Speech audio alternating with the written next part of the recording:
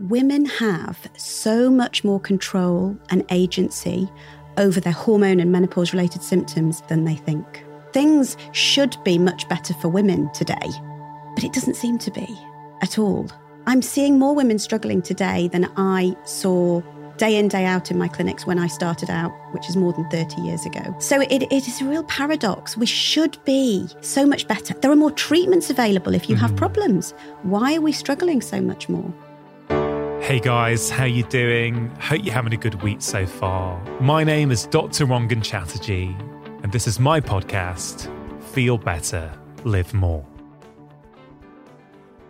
Before we get into this week's conversation, I really want to emphasize that this conversation is just as much for men as it is for women. Just listen to this statistic. Right now, there are more than 13 million peri- or post-menopausal women in the UK.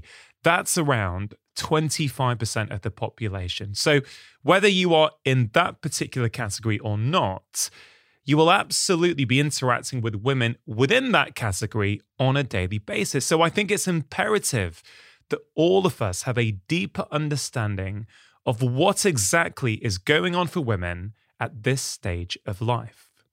Now, I would say menopause has become one of the most talked about health topics over the past few years. And as topics get talked about more, the variety of information we all get exposed to, of course, increases. But is all the information we are consuming accurate? Well, to try and address this, I invited one of the UK's most respected medical experts on women's hormones and menopause onto my podcast. Professor Annice Mukherjee is a leading UK endocrinologist and the author of the best-selling book, The Complete Guide to Menopause. She has over 3 decades of clinical experience and has supported thousands of women going through menopause, manage their symptoms, and improve their well-being. She is an honorary professor at Coventry University, is on the British Menopause Society Medical Advisory Council, and was recently named in the Financial Times list of Women of 2022 for her work in menopause. Now, our aim for this conversation was to make it a really comprehensive guide for all things menopause related, and I really do think we managed to cover a wide variety of topics, including what exactly happens in the lead up to the menopause, what symptoms are commonly caused by fluctuating hormone levels, why not all women experience symptoms at that time of life, how it is possible for women to actually prepare their bodies for menopause, the impact of stress and other lifestyle behaviors on symptoms, why menopause should not be thought of as a hormone deficiency state, the pros and cons of HRT, and so much more. Yes, Annice is a highly qualified and credentialed professional, but she also speaks from personal experience. She has previously been diagnosed with breast cancer, and following this diagnosis, she went through menopause herself at the age of 41. Annice is someone who passionately wants all women to know that they have more control over their health and well-being than they think. This is a wonderful conversation. It is jam-packed full of information and practical insights. I enjoyed having it. I hope you enjoyed listening. Before we get started, quick reminder that it is now possible to listen to each podcast episode without any sponsor reads at all, both on Apple Podcasts and on Supercast for people who are not on Apple. It is only £3.99 per month. That is under £1 per week. And it is a wonderful way to support the show and all the behind-the-scenes work that goes on. All you have to do is click on the link in the episode notes in your podcast app. And just to be really clear, the podcast will, of course, continue to be free of charge each week for everyone. This subscription option is simply for those of you who would like to support the show and listen to ad-free episodes. Now, on the subject of sponsors, Vivo Barefoot are sponsoring today's show. Now, I am a huge fan of Vivo Barefoot shoes. I've been wearing them for over 10 years, well before they started supporting my podcast. And they really have had a huge impact on my own life, as well as that of my family, many of my friends, and a lot of my patients. I have seen so many benefits when people start wearing minimalist shoes like Vivos. You see improvements in things like back pain, knee pain, hip pain, foot pain, even things like plantar fasciitis. I have seen go away when people start wearing minimalist shoes. But one of the big things that people notice is a generalized increased enjoyment of movement.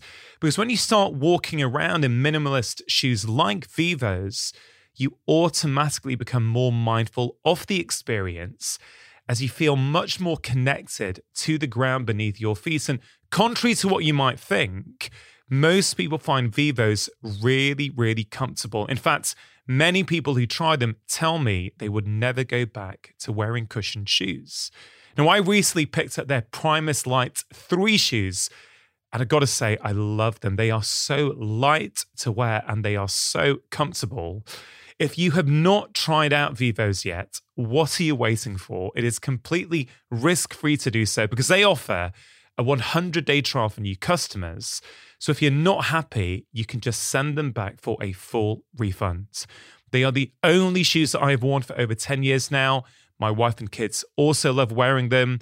If you go to vivobarefoot.com/live more, they are giving 15% off as a one-time code to all of my podcast listeners. Terms and conditions apply. To get your 15% off codes, all you have to do is go to vivobarefoot.com/live more. And now, my conversation with Professor Annice Mukherjee. You are, I think, regarded as one of the most experienced, one of the most respected medical menopause experts in the country. Right at the start of this conversation, what is it that you would like most women to know? Well, both in relation to all aspects of women's health, but particularly menopause, women have so much more control and agency over their well-being, their health, their hormone and menopause-related symptoms than they think. It's really interesting to hear you say that because one thing I've observed in the social media space, the public conversation around female hormones, is that on one hand, it's been really good that there's more and more awareness, but I really feel there's been a lot of negativity as well, a lot of fear, a lot of confusion. Why do you think that is? Absolutely. And I agree with you that raising awareness is crucial because women's health, menopause has been shrouded in secrecy until, very recently.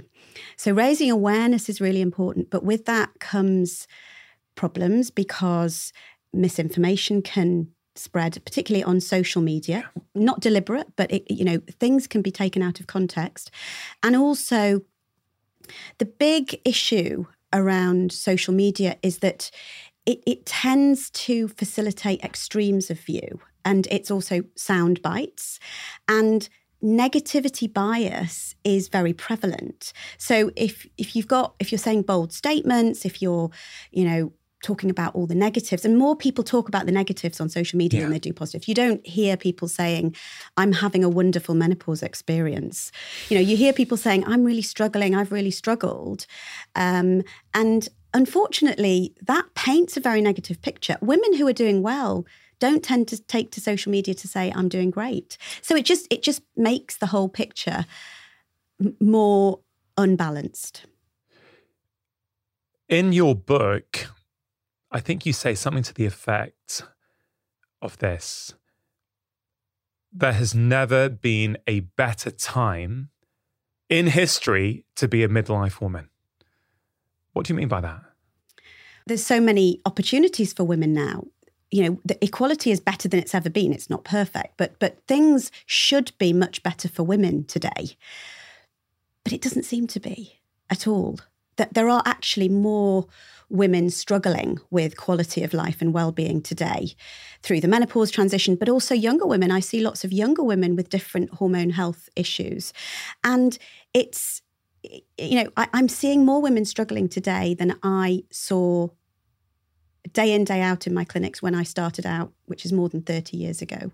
So it is a real paradox. We should be so much better. There are more treatments available if you have problems. More people can access treatments. Why are we struggling so much more? That's really interesting. You've been practicing for over 30 years, so you will have seen tens of thousands of patients. But you're saying women are struggling more today than they were 20, 30 years ago. Why do you think that is? The world's changed hugely. The world has changed for women. Women going through menopause are the fastest growing demographic in the workplace in modern societies. There are more demands. Everyone's living longer, so more midlife women are looking after elderly parents with all sorts of health issues. They have other care roles. Many women have their kids later, or they've had to have, fertility treatment. There's all sorts of things going on in women's lives. They're looking after, teenagers when they're going through menopause, which was less common 30 years ago. So there's lots of challenges. Teenagers, young people are having lots of health issues, mental health issues today. A lot of the burden of care and, as well as work roles are falling on women. And so midlife is an incredibly busy time of life for women. It's, I call it sort of a roller coaster total wipeout course. And of course, the menopause hormone transition comes during that phase. So it can sometimes be difficult to know if you're not feeling well, what symptoms that you're suffering from are due to hormone changes and what symptoms are due to the general stresses of modern life. Multimorbidities are more common today than they were 30 years ago in terms of, health issues. There are so many different things. And social media makes everything out to be simple. But people's lives and people's health are not simple. We're definitely going to get into what kind of lifestyle changes women can make to feel better at all aspects of their life, how it can help them with hormonal symptoms, perimenopausal, postmenopausal, whatever it might be. Before we get there, though, I think you really raised some fascinating points for me. Societally, culturally, if we look at this, one thing you mentioned there was maybe 20, 30 years ago, women at that phase in life, let's say in their 40s, may have been through raising their kids. And obviously now with people, families, women having children later, it does shift. When are you going to have those teenage children? When are you going to have those elderly parents? At the same time, when your body is going through all kinds of changes. But culturally as well, I really think about this. We live much more individualistic lives these days, don't we? Many of us have moved away from our family, from our tribe. And so many families, many mothers are trying to raise kids by themselves. There's a lot of pressure on everyone these days. I do agree with you. I think in many families, women take on an extra burden. And for all the kind of evolution that we've had, and of course it's great that women have so much opportunity, I don't think everything has changed enough. So what ends up happening, and I'd appreciate your perspective on this, what ends up happening is that women are probably under more pressure now than ever before. I agree. I totally agree. And everything that you've said is absolutely spot on. And also, if you've got elderly parents, they might not be together. They might be in different parts of the world. There's a lot more traveling going on. You're not near your elderly relatives. If you haven't got children, many of the women today have got incredibly challenging work roles as well and taking on other responsibilities. So I do think midlife women in particular, have more challenges today than ever before. So I wonder if a good place to go would be to talk about some of these terms: perimenopause, postmenopause, menopause. I wonder if we could just go back to basics right at the start. And I read a pretty alarming statistic, Annice, the other day. It was well over 50% of women, certainly in this survey that I read, said that when they first experienced their very first periods, they were petrified. They're getting scared when they're experiencing their first period. And from the women I've spoken to, presumably that's around education, whether your mother, your school, your community discussed it or not. So I wonder if you could just speak to that initially and then broaden it out as to what happens, what are these different phases, what are they called, and why do we need to know about them? Yeah, I mean, it's absolutely right. teenage girls, going through adolescence, often still don't really know what's going on. And it can be frightening, the changes that are occurring to their body if they don't know, if no one's talking about it. And it's similar during the menopause transition. And that's why it's really important for us to raise awareness, because if a woman notices changes in her, symptoms, well-being, her periods, and she knows what's going on, she's ahead of the game. She can, start to think about things that are causing her symptoms. She knows what's happening. She can work out strategies that might help with symptoms. She'll know when to seek help. So the raising awareness bit is really important, as long as it just doesn't focus totally on the negatives, which is what we mentioned before. So, in terms of the terminology, if you want to talk about the terminology,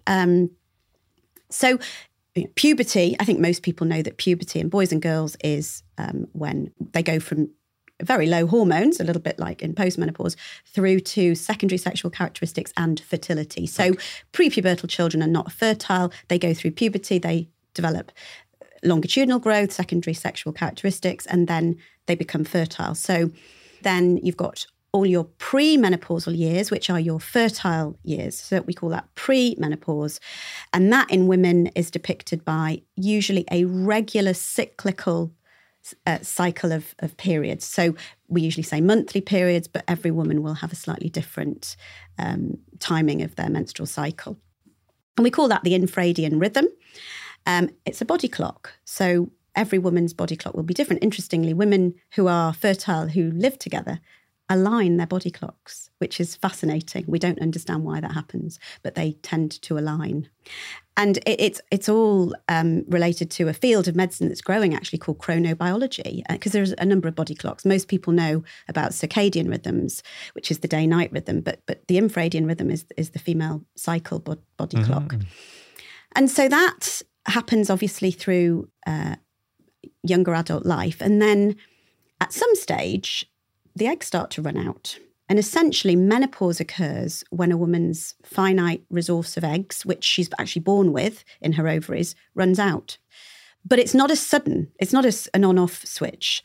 As she has less eggs in her ovaries, the periods can start to become less regular, because the changes in hormones, which occur every single day of the month through a woman's monthly cycle, are related to changes in estrogen, progesterone, testosterone through that month. And it's all based around release of the egg. So It's quite a big deal. The energy required to produce a monthly cycle is like a little miracle every month for women. Okay, so a woman at birth is born with all the eggs that she's going to have. So the woman's got all of that potential within her already.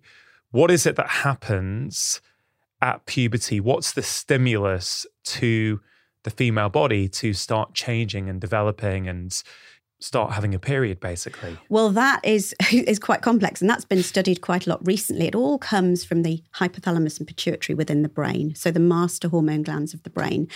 And we recently discovered a sort of a neurohormone called kisspeptin, which is brand new, and all the incredible neuroscientists and neuroendocrinologists are talking about this at the moment, because we didn't really understand why that occurred. Why at the end of puberty did the egg release start to happen?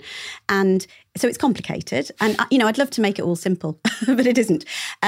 But we now understand that much better. And that's actually helping a lot of current, really state-of-the-art research looking into infertility, because, it is precarious. Not everybody, it doesn't work nice and smoothly and synchronously for every single woman. So there's a message from the brain, essentially, of some sort, that sends a signal to the body, okay, time now for puberty, time now for things to start changing. Yes. A friend I spoke to literally this weekend said she can still remember having her first period at school in the toilet. She was literally petrified. She didn't know what was happening. She thought she was going to die. And she actually told me that actually one of her friends at school was the one who told her, no, I've been through this. This is okay. And she said she went home and spoke to her mum, and her mum still didn't say anything. She just pointed her to the bathroom where these sanitary towels were sort of there on the shelf, but no one had ever spoken about them. So if there is, a mum or a dad who wanted to talk to their children about this? What's important for them to know?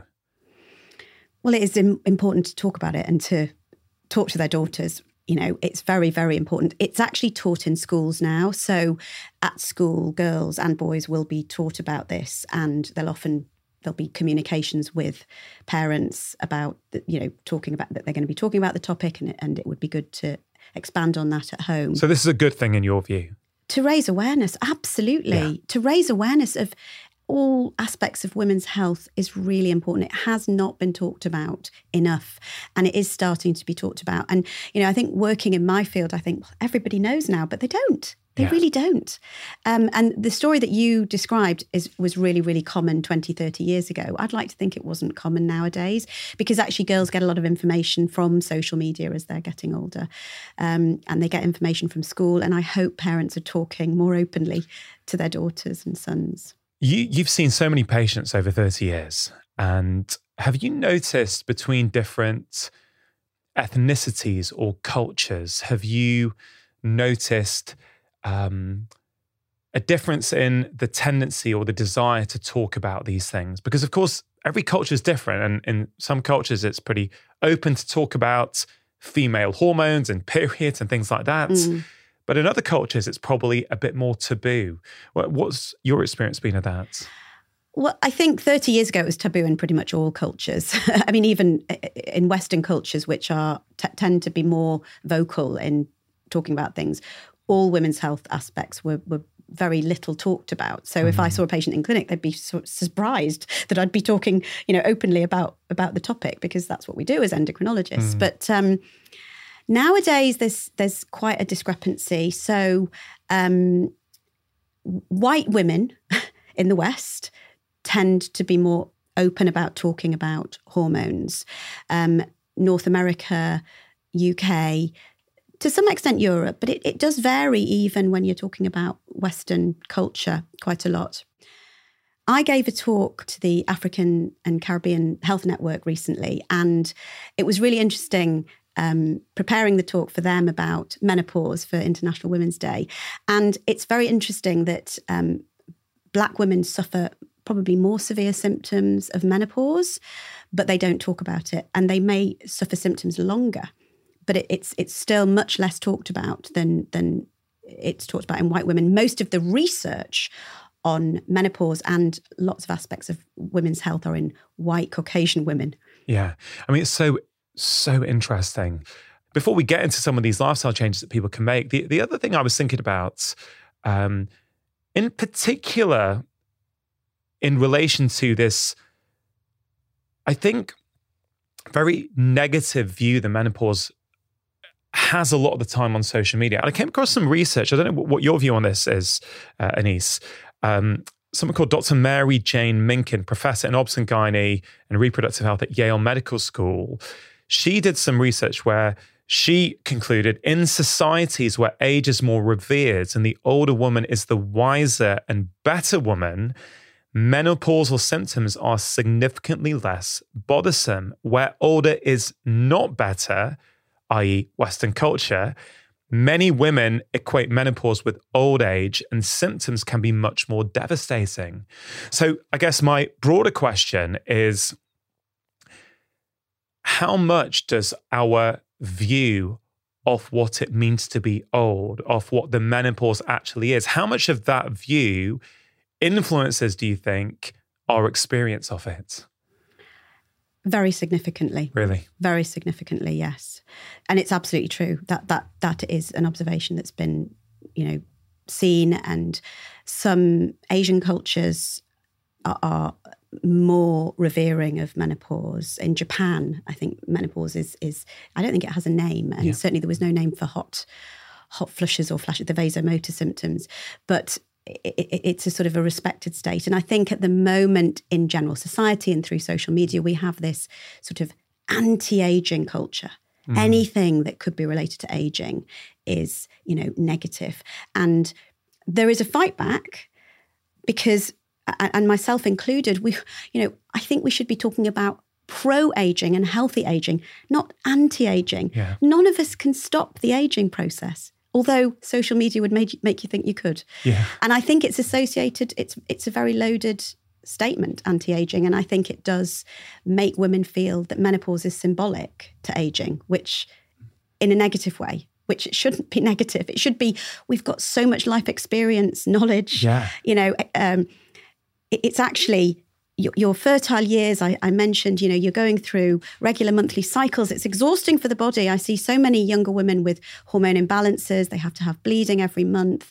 The hormone fluctuations can cause lots of symptoms. Post-menopause, you don't have to have a regular bleed. Actually, you're not deficient in hormones. The postmenopausal ovaries and the adrenal glands produce estrogen and testosterone post-menopause, but not enough to create fertility, not enough to create a menstrual cycle. So it's not a state necessarily of hormone deficiency, as you write in your book. Yes, it's not a state of hormone deficiency. It's a state of lower stable levels of hormones. And there are exceptions, Rongan, because if you have both your ovaries removed, or if you have both your adrenal glands removed, or you don't have adrenal function, that can have a significant impact on hormone production. But most women who go through menopause haven't had both their ovaries removed and haven't had their adrenal glands removed. That idea, and you really emphasize this in your book, that menopause is not a deficiency state. I think it's so important because as a medical doctor who has seen tens of thousands of women throughout my career as patients, this is very, very important to me, how we think about these things, how we frame these things. I think your final chapter in the book is my favorite. There's so much practical information in the book, but it's really an empowering, uplifting, inspiring end. This is what you write. I would love to make menopause into a positive word, something for younger women to aspire to and men to respect. Now, I thought that was really key because it's easy to think that what we're going to talk about throughout this conversation is only relevant for women. But it's not. It's just as relevant for men as well. And in the intro to your book, you say that 13 million people in the UK are peri to post-menopausal. I think the latest statistic's higher than that now, actually. But yeah, it's going up. So first of all, just remind us what peri to post-menopausal means, what it encompasses. And then if that is higher, even that is pretty much a quarter of the population, right? So that quarter are, of course, interacting with the rest of the population. So I think we all need to know about this. Definitely. So perimenopause is a hormone imbalance phase as the ovaries are starting to sort of, I describe it as misbehave. They're not able to produce the nice, harmonious monthly cycles as a woman would be able to produce when in her younger years, because the eggs are running out, and actually the egg release every month is integral to the hormone changes during every monthly cycle. So perimenopause, it can be very short, from a few months to several years, and it can be depicted by symptoms that are similar to menopause symptoms, which we can talk about, but particularly also period irregularity, and that can be more frequent, less frequent, more painful, less painful periods. So the periods can change in perimenopause, but you can be perimenopausal and still be having regular periods. And in perimenopause, the hormones can be extremely high or extremely low. They can change very rapidly. And I often describe it as a bit of a hormone roller coaster. And then menopause is essentially the time when your periods stop. But because, your periods can stop for 6 months in perimenopause and then restart, we time menopause as, well, it's when you had no more periods, so we define that as a year later, because when you've had no periods for a year, we know that a year ago you went through menopause. So it's a retrospective diagnosis. So you only know after the events that I have now been through the menopause. Yes. If we perhaps go through different ages, maybe that will be a nice way for people to get their heads round what happens, what are common symptoms, how can they be treated, for example. So do you think that's a good way to look at this topic? It is. So younger women are also subjected to different hormone problems and imbalances. So there are a number of different conditions, premenstrual disorders, premenstrual syndrome or premenstrual tension, more severe premenstrual dysphoric disorder, which is where you can get quite severe symptoms as the hormones change through the month.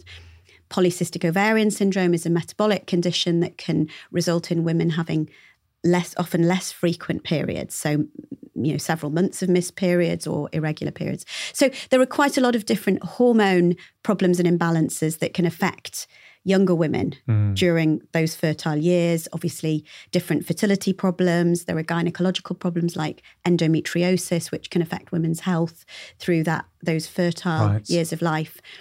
Now, in terms of sort of diagnosing menopause and numbers and rates, it varies between ethnic groups.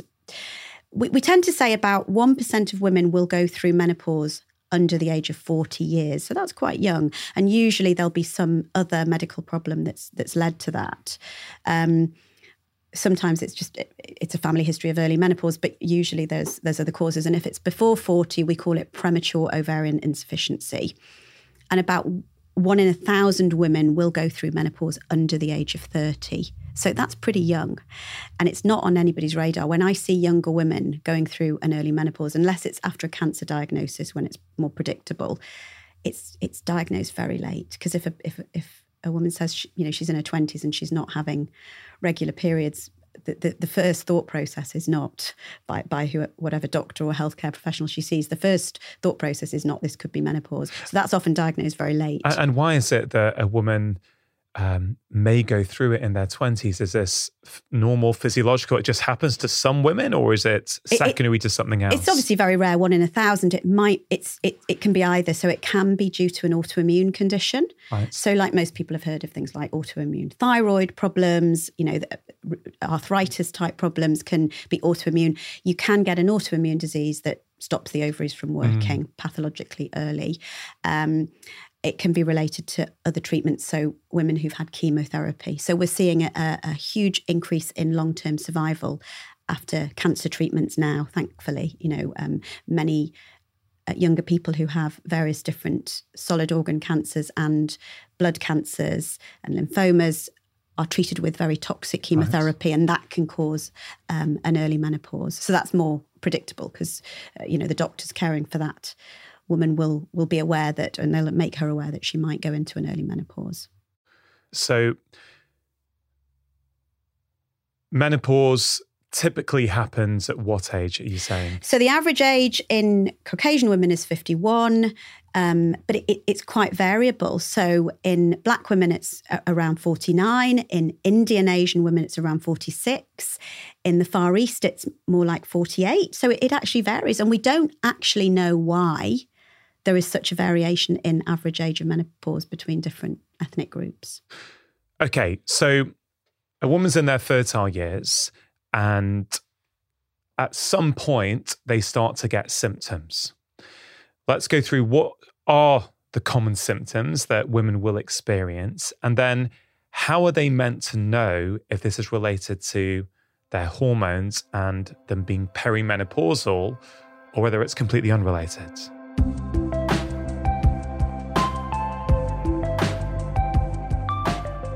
I'm delighted to announce that we have a brand new sponsor for my show, the US company Seed. Now, we have spoken about gut health many times on my podcast. As I'm sure many of you are aware, living inside each and every single one of us is an ecosystem of trillions of microorganisms, and the health of that ecosystem is strongly linked to many different aspects of our health, including our digestion, our brain health, and our immune system. Now, many of you frequently get in touch with me to ask which is the specific probiotic I recommend. And the truth is that I did not want to make a public recommendation until I was sure I had found the right product. But now I feel I can. Seed are a company that have really impressed me. They have scientific integrity and a real commitment to high quality research. I myself have been taking Seed's flagship DS-01 Daily Synbiotic for over 2 months now, and I absolutely love it. DS-01 is a 24-strain, broad-spectrum probiotic and prebiotic containing clinically and scientifically studied strains formulated for digestive, gut health, and immune system benefits. It's really easy to take. It comes with really innovative capsule technology that protects it against stomach acid, digestive enzymes, and bile salts, so that the live probiotics contained within the capsule actually make their way to the end of your small intestine for delivery into your colon. Now, Seed are giving my audience 35% off your first month's supply of their DS01 Daily Symbiotic. All you have to do is go to seed.com/live more. That's SEED.com/live more and use the code live more. That's seed.com/live more. Athletic Greens are also sponsoring today's show. Now, nutrition, of course, is important for our physical health and our mental health, but it is also important for our hormonal health. Now, we're hearing from Annice in this episode about the importance of good nutrition and lifestyle for our hormones. This is also what Dr. Mindy Peltz emphasized a few months ago when talking about the same topic. Now, I always want to make it really clear, in an ideal world, everybody would get all of their nutrition from real whole foods. But I know from over 2 decades of seeing patients that a lot of us struggle to consistently find time to get the nutrition that we want. Does that sound familiar? Do you have the best intentions for your diet, but then life gets in the way? I get it. I really do. This is one of the reasons why I am a fan of good quality whole food supplements like AG1. Not only is it tasty, it's also jam-packed with nutrients. 1 scoop of AG1 contains 75 vitamins, minerals, and whole food source ingredients, including a multivitamin, multimineral, prebiotic, green superfood blend, and more, all in one convenient daily serving that makes it really easy to take and simple to integrate as part of a daily routine. AG1 has been in my own life for over 3 years now, and I genuinely think it is one of the best whole food supplements out there. So, if you want to take ownership of your health, today is a really good time to start. For listeners of the show, if you go to athleticgreens.com/live more, you can access a special offer where they are giving my audience a free 1-year supply of vitamin D and 5 free travel packs. You can check out the special offer by going to athleticgreens.com/live more.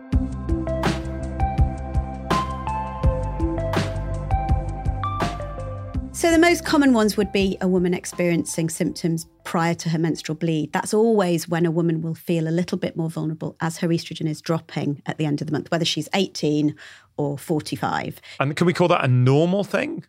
It's very difficult. There's not hard lines between these things. I mean, I have to emphasize that other things that are going on in your life can impact the severity of hormone symptoms. So if you're under a lot of stress hormones suppress healthy hormones. It's just a fact. You know, cortisol, if it's dysregulated, will suppress female hormones.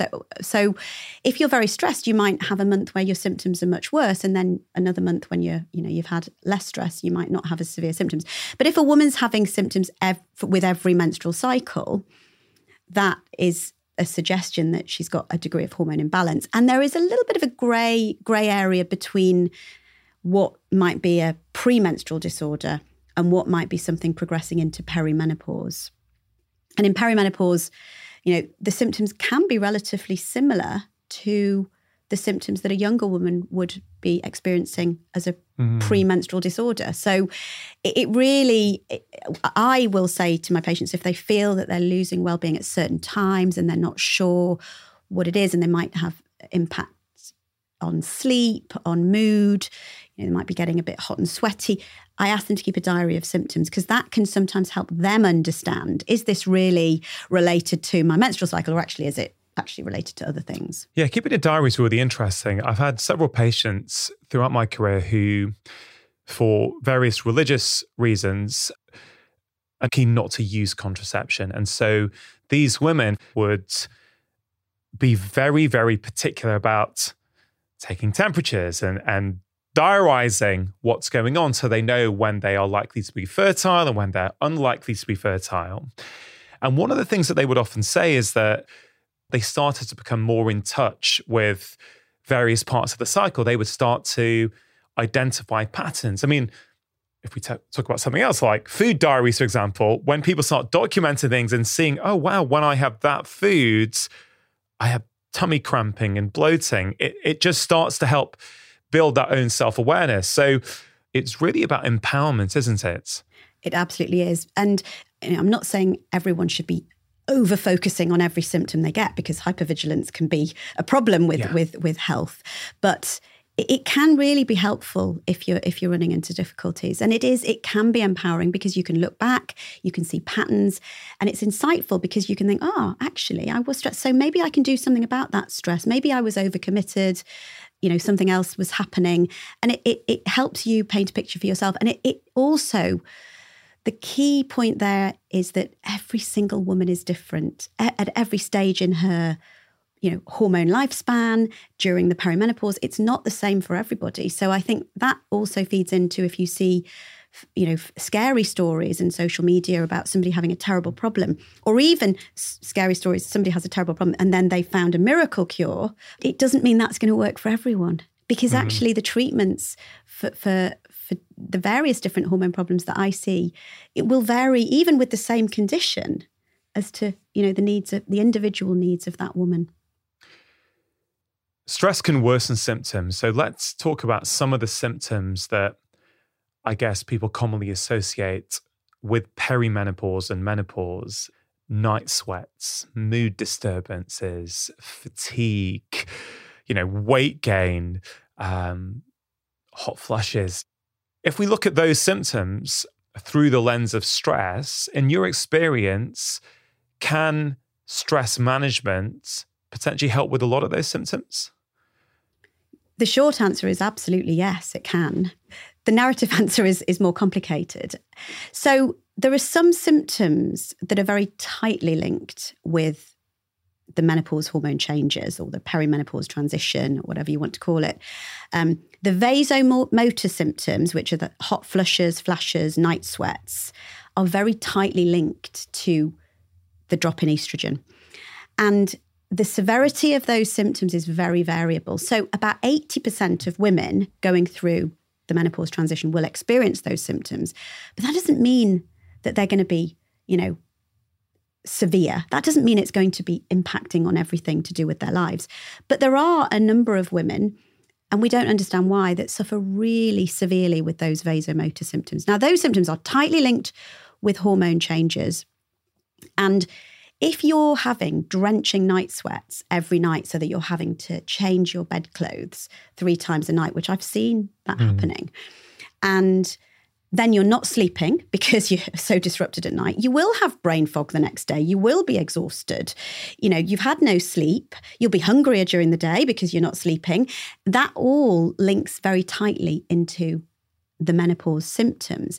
And if you're stuck in a rut, it can be quite difficult to manage, to use stress management to get out of that cycle. But that is not the majority of women. The majority of women will say to me, yeah, I notice hot sweats and flushes. They're not really bothering me. But doesn't that mean I'm going through the menopause? And that bothers me, But actually the symptoms, the heat symptoms, aren't severe for most women, although most women will experience them. So then we can look at other symptoms, so the irregular periods. So in the menopause transition, if a woman's having absolute flooding and severe pain, which is erratic or unpredictable, and it's causing anemia because she's bleeding so much, she might be bleeding chronically, she might be bleeding, for multiple days in a month, that's exhausting. And we need to address the cause of that, which is very linked with the hormone transition. So the vasomotor symptoms and heavy, painful periods can be really difficult to then just manage with lifestyle, because they can really affect everything that's going on in that woman's lives. However, there are a lot of symptoms in today's world across society that are being attributed to menopause in midlife women, but actually may not be as tightly linked with the menopause transition. So things like overwhelm, anxiety, sleep problems, there are other causes of those symptoms across society. You know, it's not just hormone changes that are affecting sleep problems across society. You know that sleep problems in the pandemic were exponentially rose. You know, there are many modern world factors that disrupt sleep, you know, blue light on devices that, you know, suppress melatonin and delay melatonin release. There's many other factors. It's like a matrix trying to work out what your symptoms are caused by.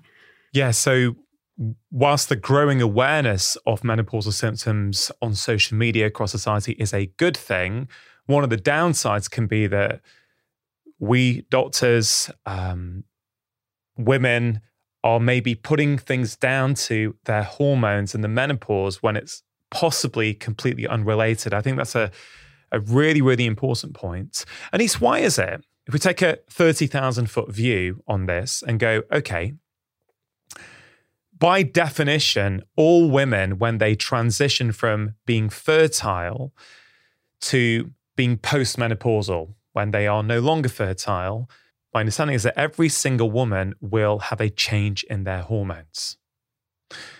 But not every single woman will have menopausal symptoms. So when we look at that, and of course the human body is very, very complex, one might go, okay, everyone's hormones are changing, but not everyone's getting symptoms. So is it just the hormones? Or, of course, there's individual variation, but at the same time, are there other factors going on in their life? Let's say the stress load they are under, which we've obviously spoken to, how much stress there is on women. What I have seen in general practice, more often than not, when a woman was suffering with severe menopausal symptoms, not in every case, but in a lot of cases, there was also a lot of stress. Now, could it be that the menopausal symptoms were making them feel bad and increasing the stress in their lives? Or could it have been the other way around? I'm sure it was a bit of both, whereby, you know, chronic stress was potentially exacerbating their symptoms. Quite a little bit there. I wonder if you could unpick some of that and share some of your thoughts. Yeah. So as we've already discussed, modern lifestyles are much more adverse than they were 20, 30 years ago. There's been a paradigm shift in women's lives, actually in all of our lives throughout, you know, men and women of all ages.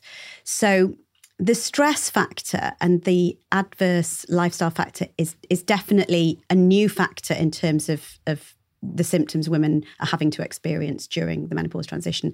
And the human body is complicated. And we know that even from studies done 20 years ago, about 25% of women will have severe menopausal symptoms.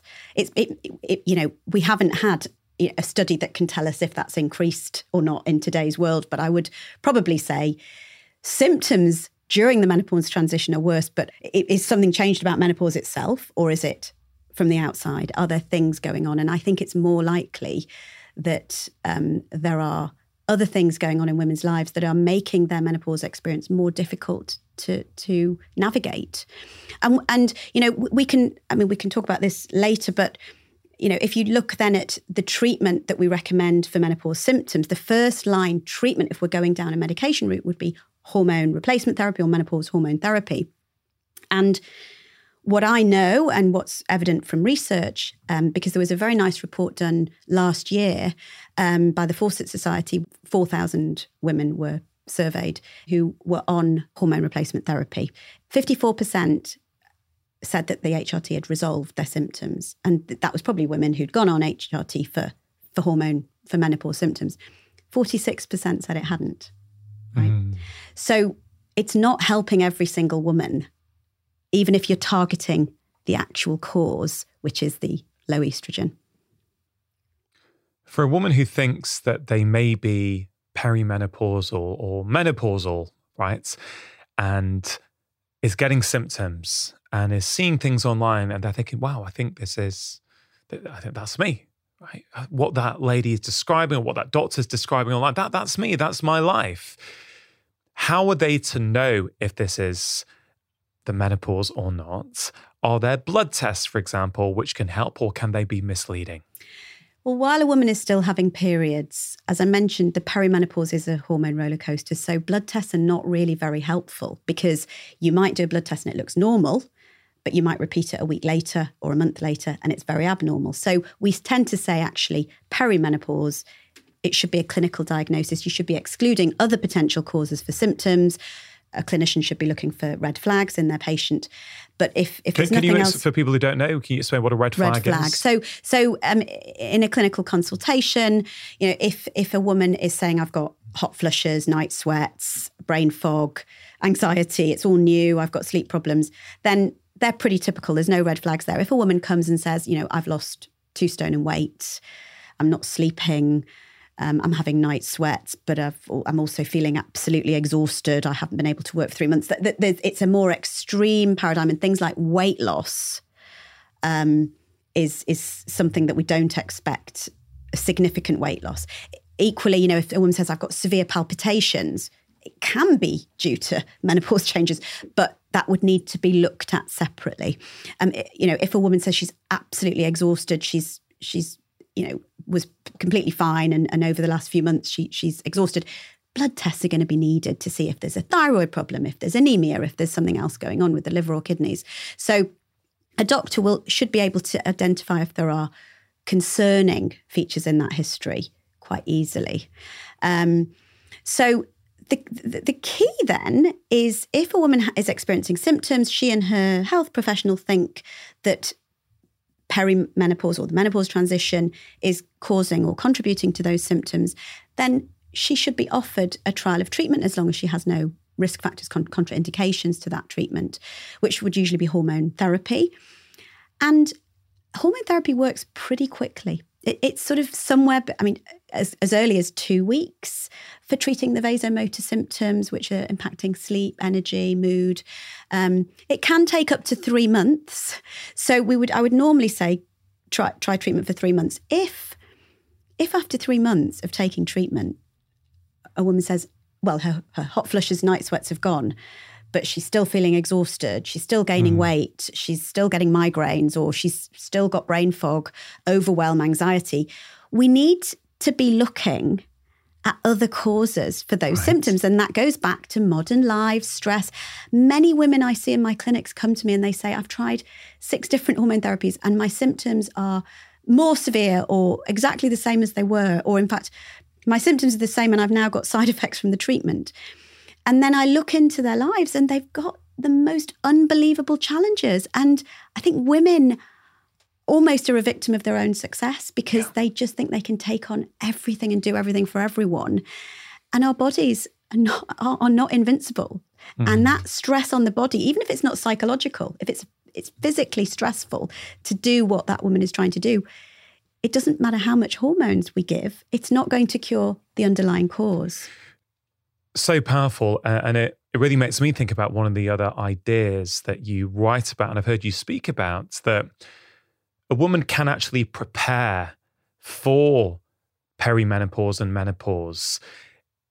You really make the case that actually that time can often simply exacerbate underlying issues. So the issues were already there. Maybe women were pushing too hard, they were taking too much on, they were chronically stressed. And then the perimenopause happens, there starts to be fluctuating hormone levels. And yes, of course, it can be down to the hormones, which might require HRT in the right patient, but it can also be a reflection that this is almost like a warning sign to say, hey, listen, if you can start making some changes, not only can your perimenopausal symptoms get better, but also you can probably learn things about yourself and your life that are going to help you, yes, now, but also for the next few decades. Would you agree with that? Absolutely. Absolutely. So, I sometimes say to my patients, you've really been building up some of these, overcommitments, challenges, adverse lifestyle. We're all guilty of it, And the perimenopause, you can look at it one way, it's like the straw that breaks the camel's back. You can't do this any longer. Your body's telling you no.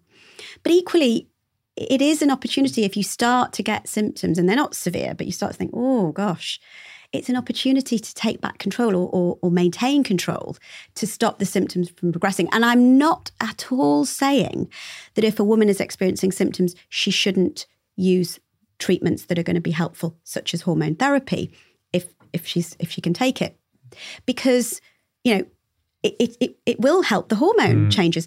But if you take hormone therapy and your symptoms don't improve, you need to be looking more widely and reflecting more widely at why that is. And if they do improve, it's still helpful to apply, self-care and lifestyle approaches that are going to help with your long-term health, even if your symptoms do resolve with hormone therapy. How common is it for a woman to come and see you and they're really struggling, they've got a lot of symptoms, and they think HRT is the answer? Do some people these days see it as a quick fix magic bullet so that I don't want to make changes, my life is busy, I've got a lot going on, and I'm sympathetic, I understand that. If I could just get the HRT, my life would be okay. I could continue doing what I'm doing. Is that something you're seeing?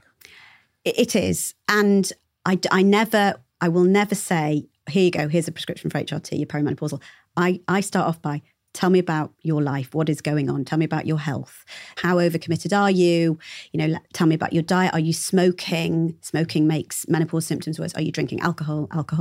Too much alcohol makes menopause symptoms worse. It's a medical history. But I think, again, the social media algorithm with menopause is a catastrophe and hormone therapy is a quick fix does make women think, maybe I will, as long as I just take the hormones, everything will be fine.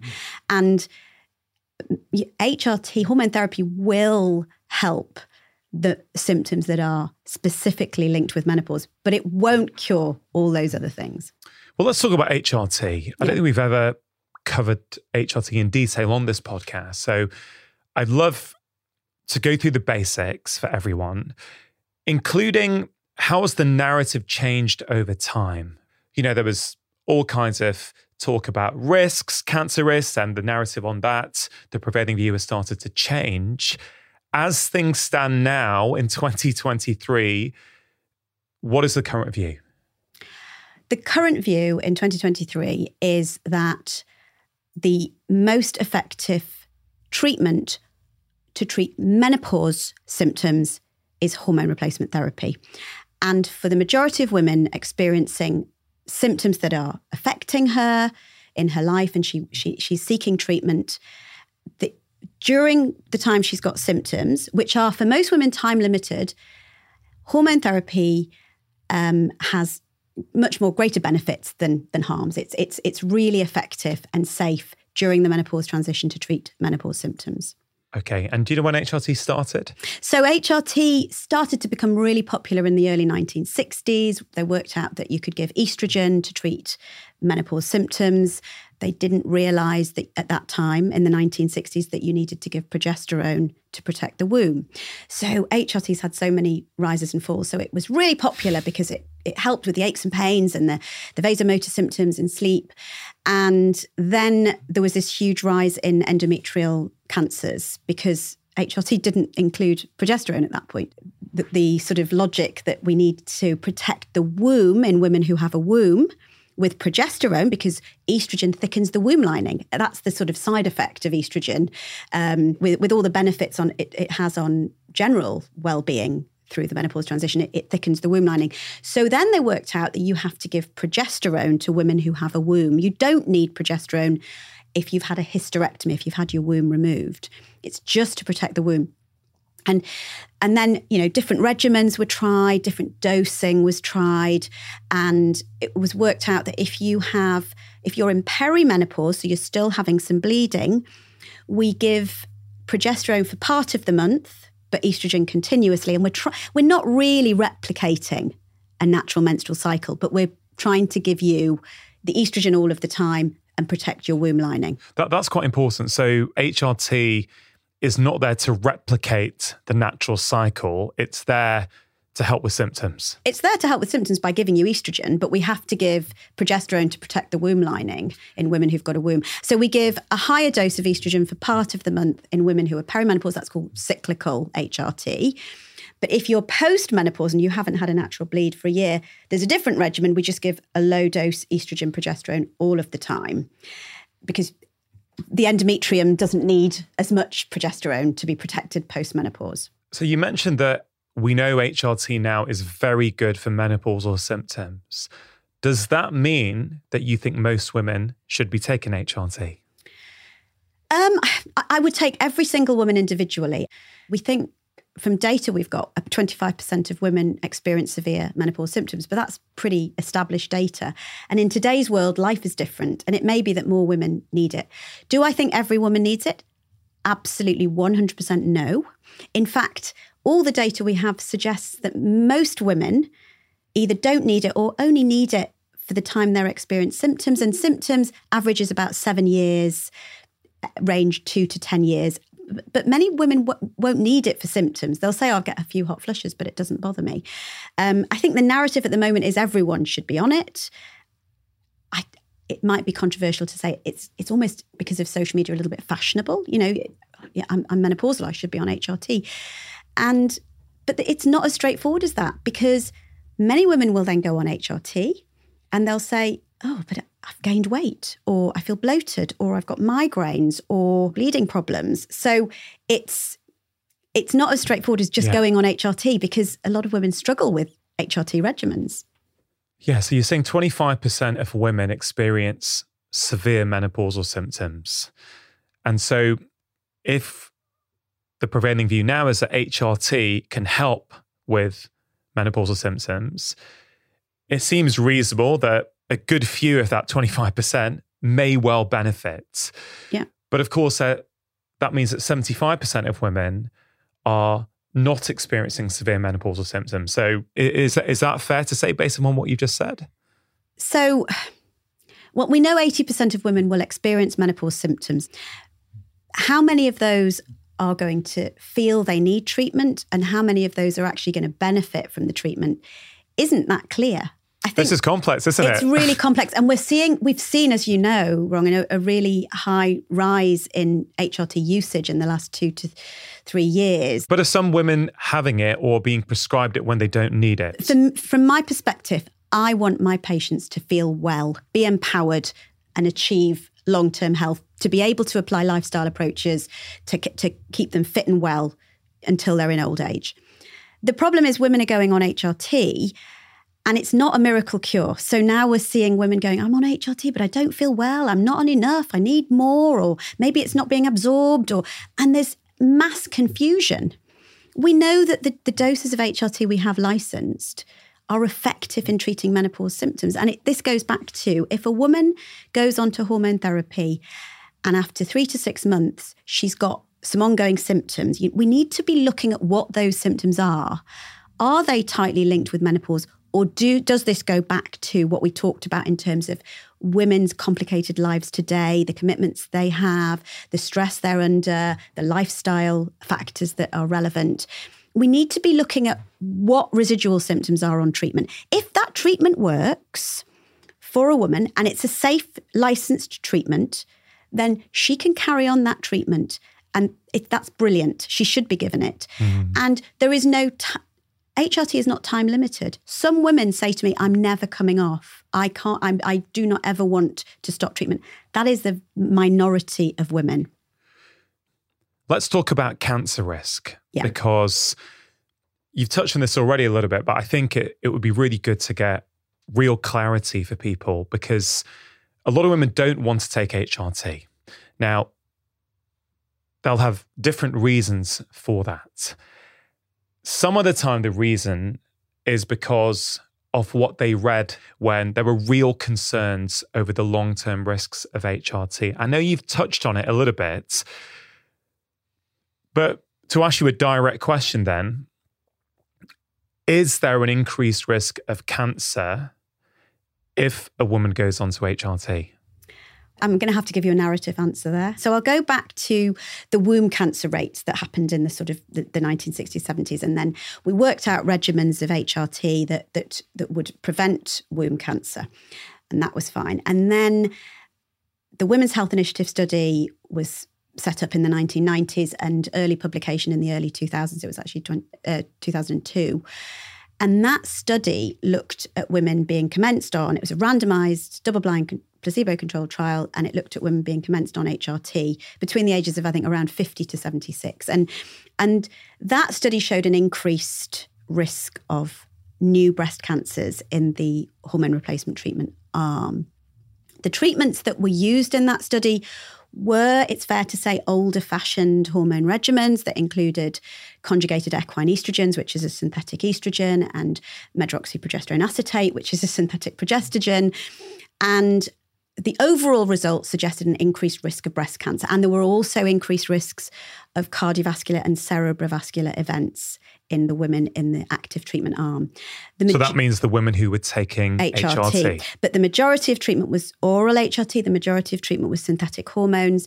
And actually, the main subsequent analysis suggested that the risks were generally in older women who'd started the HRT much later.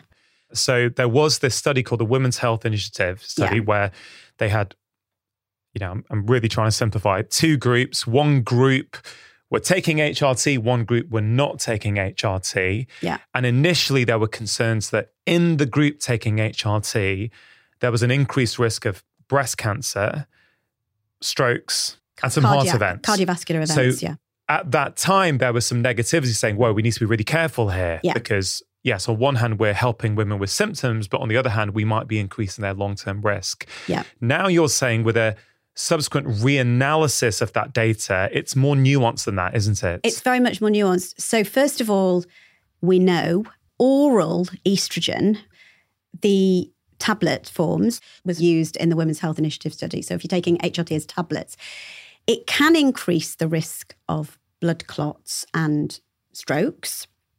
And oral estrogen, the risk is going to go up. The risk of blood clots is higher in older people anyway. So if you're treating women in their 60s and 70s with oral estrogen, they're at a higher risk of blood clot type events. So we do know, and we still know, and everybody agrees, that oral forms of HRT in the wrong women can put them at increased risk of blood clots, whether that be deep vein thrombosis or strokes. But for younger women, that risk is very low. If you're in your 40s and you're healthy, you've got a healthy lifestyle, the risk of a blood clot is low anyway. It's low anyway, unless you've got a family history or you're a smoker, or there's other risk factors. But the risks in women in their 60s and 70s is going to be higher. And then if you give oral estrogen, that's risky. So actually that meant that over the last 20 years, the HRT that has been utilised, we've moved more towards transdermal estrogen. So that's skin patch, spray, gel estrogen. Because when estrogen is given through the skin, it does not increase the risk of blood clots at all. So we've immediately taken away one of the big risk factors that was found in the Women's Health Initiative study. Were any of the women given transdermal? Some were, but most were on oral. So when they've re-looked at that, they think, oh, actually the women with transdermal hormone replacement therapy as opposed to tablets, they seem to be okay. Yeah, and there's been many other studies done demonstrating that transdermal estrogen doesn't. It's to do with metabolism in the liver. Yeah, well, that's brilliant. I think that's really helpful for people. What about those other risks then of increased breast cancer? Yeah.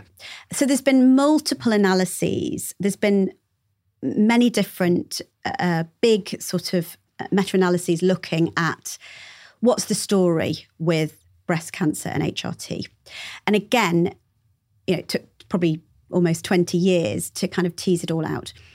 The increased risk of breast cancer with HRT seems to be more with estrogen progesterone combinations. So actually, we know up to 20 years of data, estrogen-only HRT, and I mentioned if you've had a hysterectomy, you don't need progesterone.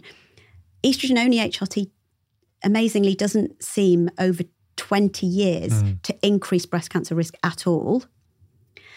But estrogen with progesterone does increase breast cancer risk, but it's a cumulative increased risk. So it doesn't happen overnight. You don't start taking HRT and then 3 months later it's caused breast cancer. That doesn't happen. But certainly as time goes on, the longer a woman is on HRT, the background increased risk of breast cancer goes up. And it's not a huge risk. A study that was published around 2019 suggested probably somewhere between 1 in 50 and 1 in 70 women treated for more than 5 years might end up with a breast cancer that they wouldn't have got otherwise. And so then we have to look at, the benefits of the HRT. Yeah. Because if an individual woman knows that she might have a slight increased risk of breast cancer, but if she's in the moment and her life is not worth living because she's got severe menopausal symptoms, she needs to take a view on balancing that risk and benefit. And that has to be an informed decision. Yeah. She has to understand her own risks. Now, those are kind of data that are just looking at, all the data we have. But then we also need to think about modern lifestyles and breast cancer risk, because carrying excess weight, smoking, excess alcohol, not doing enough physical activity all increase your risk of breast cancer. 1 in 8 women get breast cancer. Yeah. This speaks to the importance of women seeing educated healthcare professionals to have this sort of nuanced conversation. If someone comes to see you in your clinic, then you're going to be having these nuanced discussions with them and say, look, on one hand, yes, this may increase your risk here, but, your lifestyle's fantastic. You've got no family history of breast cancer. Your symptoms are really bad at the moment. Let's say your night sweats are making your life miserable. Actually, maybe a few months, maybe 1 year of this might really help your quality of life, which in turn is going to help you stay focused on your lifestyle changes, which also are going to reduce your risk. So it's, this nuance is something that's very much missing in all these conversations, particularly in 1 minute Instagram reels. It's very hard to get this nuance across, isn't it? Yeah. And then, you take it for a year and then you reevaluate. And I would say it's not about going on treatment and then just staying on it and that's it. Because actually the treatment, HRT isn't one thing. Your treatment requirements might change over time. You might find it's really effective at one point in your life and then later you're getting more side effects than benefits. And for most women, menopause symptoms are time limited. And so most women do not need hormone replacement therapy for many, many years or decades to treat their menopause symptoms. So actually, if it's used correctly, it's really, really important. And again, to put it in context, we know there's a strong association, don't we, between alcohol intake for women and breast cancer.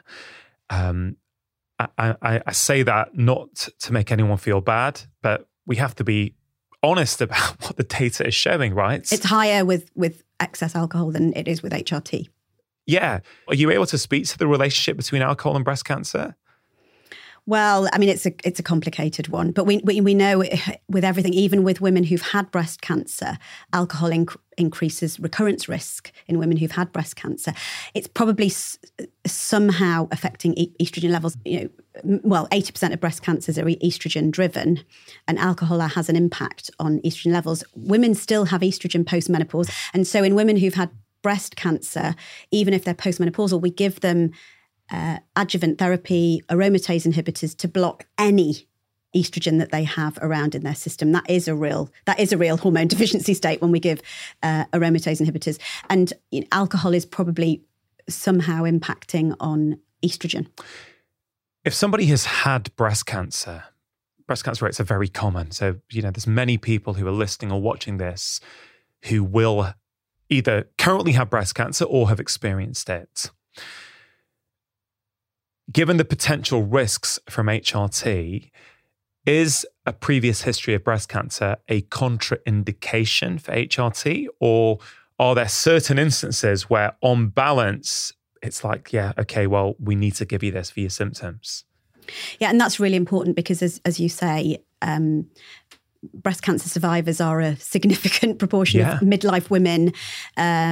Treatments for breast cancer often induce menopause symptoms, like chemotherapy, for example. And I also did want, as we were talking about HRT, to include, those women who can't take HRT, who take it and it doesn't work, who take it, who get side effects from it and can't, or women who choose not to take it. So This is really important. And all of the impartial international menopause governing bodies recommend that HRT is a contraindication after a breast cancer diagnosis. For people who don't understand contraindication, it should not be used after breast cancer. And that's not just estrogen receptor positive breast cancer, because that is 80% of breast cancers. But even in women who have triple negative breast cancer, which isn't hormone driven, if they get a recurrence of breast cancer, secondary breast cancer, or if they get a second primary breast cancer, those secondary or second primary cancers in women who've had triple negative cancer can be estrogen positive. So we recommend that HRT is not used. Systemic HRT is not used in anyone after breast cancer. Systemic. So you mean these transdermal patches? Yeah. So when I say systemic, I often get comments if I mention HRT is contraindicated from women who say, well, I've been told that I can have vaginal estrogen, which is used to treat the genitourinary symptoms associated with menopause. Vaginal symptoms can occur pretty much at any time peri to post-menopause. They're very varied. It might be itching, soreness, burning, pain, recurrent water infections. Right. There's lots of different symptoms that can occur, most of which are actually relieved by vaginal estrogen. And vaginal estrogen it's often described as HRT, but those of us who are sort of, working in the menopause field don't really consider vaginal estrogen as HRT. We think of HRT as systemic, going through your whole body. Okay. Whereas vaginal estrogen is just treating local symptoms, which can be really severe, really problematic for women. And again, it's an area now that's still not talked about enough. So even women who've had breast cancer, the majority, with possibly the exception of the aromatase inhibitor medication that I mentioned, most of the studies that we've had, and we've got a lot of numbers now looking at women after breast cancer, vaginal estrogen, if it's needed, it's not that everyone should have it, but if it's needed, it appears to be safe. I should add a caveat that any woman who's considering hormone treatment after a cancer diagnosis of any type, that they should run that by their cancer team. Yeah. Because it's that their cancer team has their specific statistics. Yeah. And you might ask me, is there ever an exception? And there are always exceptions to a rule. But any exceptions should really be with full informed consent. Look, we put this on all the copy on YouTube and on my podcast that these conversations, these are for information only. People should not take this as medical advice. If they want to talk about this stuff and they want to make these changes, they need to talk to someone about them. These are really quite complex issues. I just want to highlight that. But just to summarize what I feel you said there, Annice, if you have had breast cancer in the past, no matter what type it is, HRT, systemic HRT, oral or a transdermal patch should not be taken. It's a contraindication. But if you are having specific local vaginal symptoms like itchiness, dryness, pain, whatever it might be, it seems as though the prevailing view is you can take it once you've had a proper conversation with your healthcare professionals. Is that an accurate summary? It is. But again, and I'm conscious that there may be people listening who say that they're not fitting into one of those categories. And so if systemic HRT is ever going to be given to somebody who's had breast cancer, it needs to be an informed decision. It is likely to be associated with increased risk, but this has to be taken in the context of that woman's life and also her individual circumstances. And there are situations, and they're rare situations. So, for example, a woman who's got the BRCA gene who is diagnosed with a very high risk of breast cancer in her 20s or 30s. She has a double mastectomy. She's found to have an early primary breast cancer. She's got a full hysterectomy with her ovaries removed. She's young. She might go 5 years. She's clear from the early cancer that was a low-risk cancer. There may be situations where, particularly in younger women, the cancer team will say, actually, you can now take HRT safely. But it's so nuanced. Equally, there will be women who desperately want to have HRT who may have a high risk of breast cancer recurrence, who've had estrogen receptor positive disease. And they need to have a really detailed, nuanced discussion with their health professional about, are they happy then to get a recurrence 10, 15, 20 years later? Because breast cancer is a notorious cancer for coming back many years later. Most cancers, if you survive 5 years, you're cured. With estrogen positive breast cancer, you're not. And it often comes back later. So a woman needs to be able to make a decision being aware that, you know, she might feel great on the HRT now and she might be fine in 5 years, but she might increase her risk thereafter. Yeah, and there's a whole section in your book on breast cancer, I think, which will help people. One of the concerns I've seen in the media recently is that some women are being prescribed very high doses of HRT. Are you also seeing some women who are on really high doses of HRT, and what are the potential implications of that?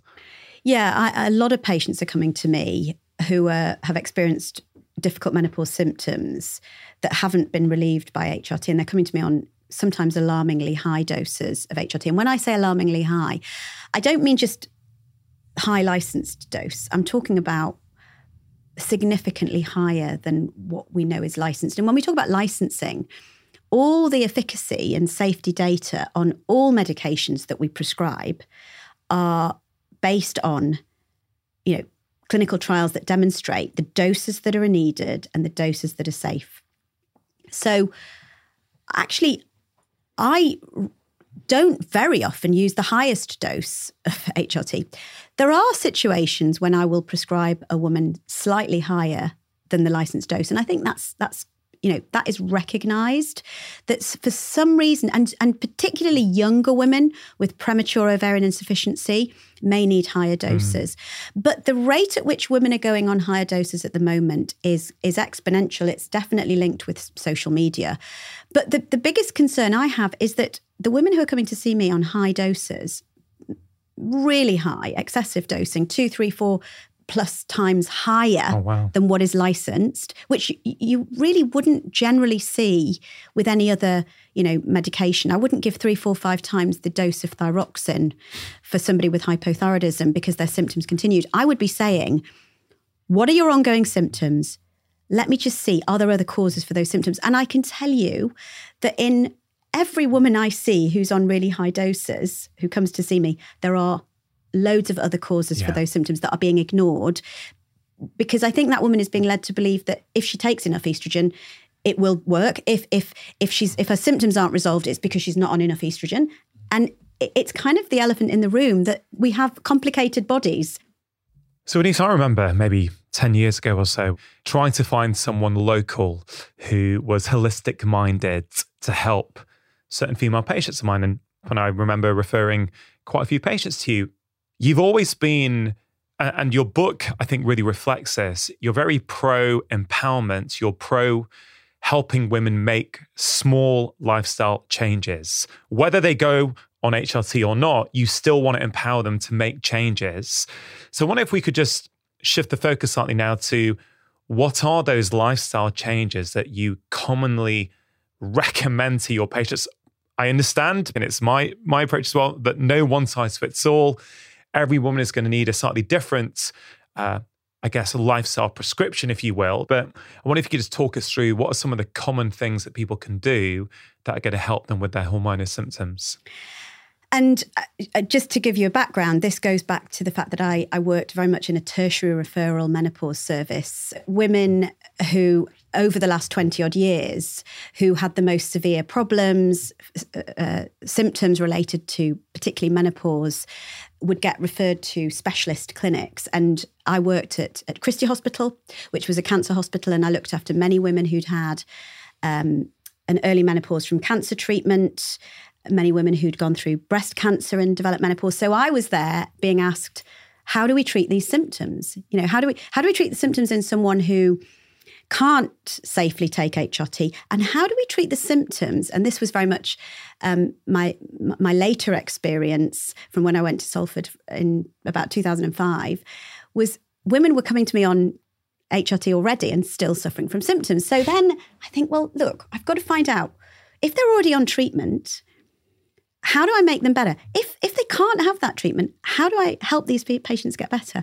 And so my clinical experience then went to my general medical experience and looking at a patient holistically, looking at any other medical problems that might be contributing. And that's important because, you know, I might say women in perimenopause might be anemic. If you treat that, you're reducing the burden of symptoms.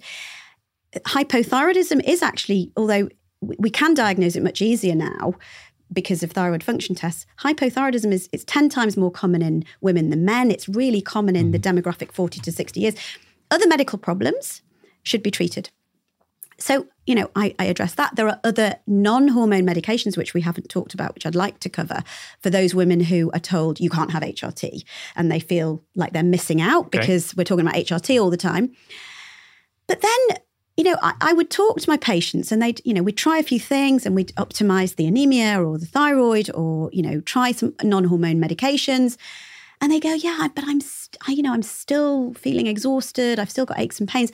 So then, you know, and this is clinical experience, this really, is that I then go, right, okay, just tell me a little bit about your lifestyle. And it would invariably, themes come up of overcommitment, of women expecting too much of their bodies, not having enough downtime, not having good sleep patterns, not having good nutrition, often too much alcohol, too much smoking. This is not rocket science. Yeah. This is easy, but it's not something that we tend to do in conventional medicine. We have 2 short consultations. And so I started to look into this. And actually, funnily enough, when you get good at it, it doesn't take that long to go over it.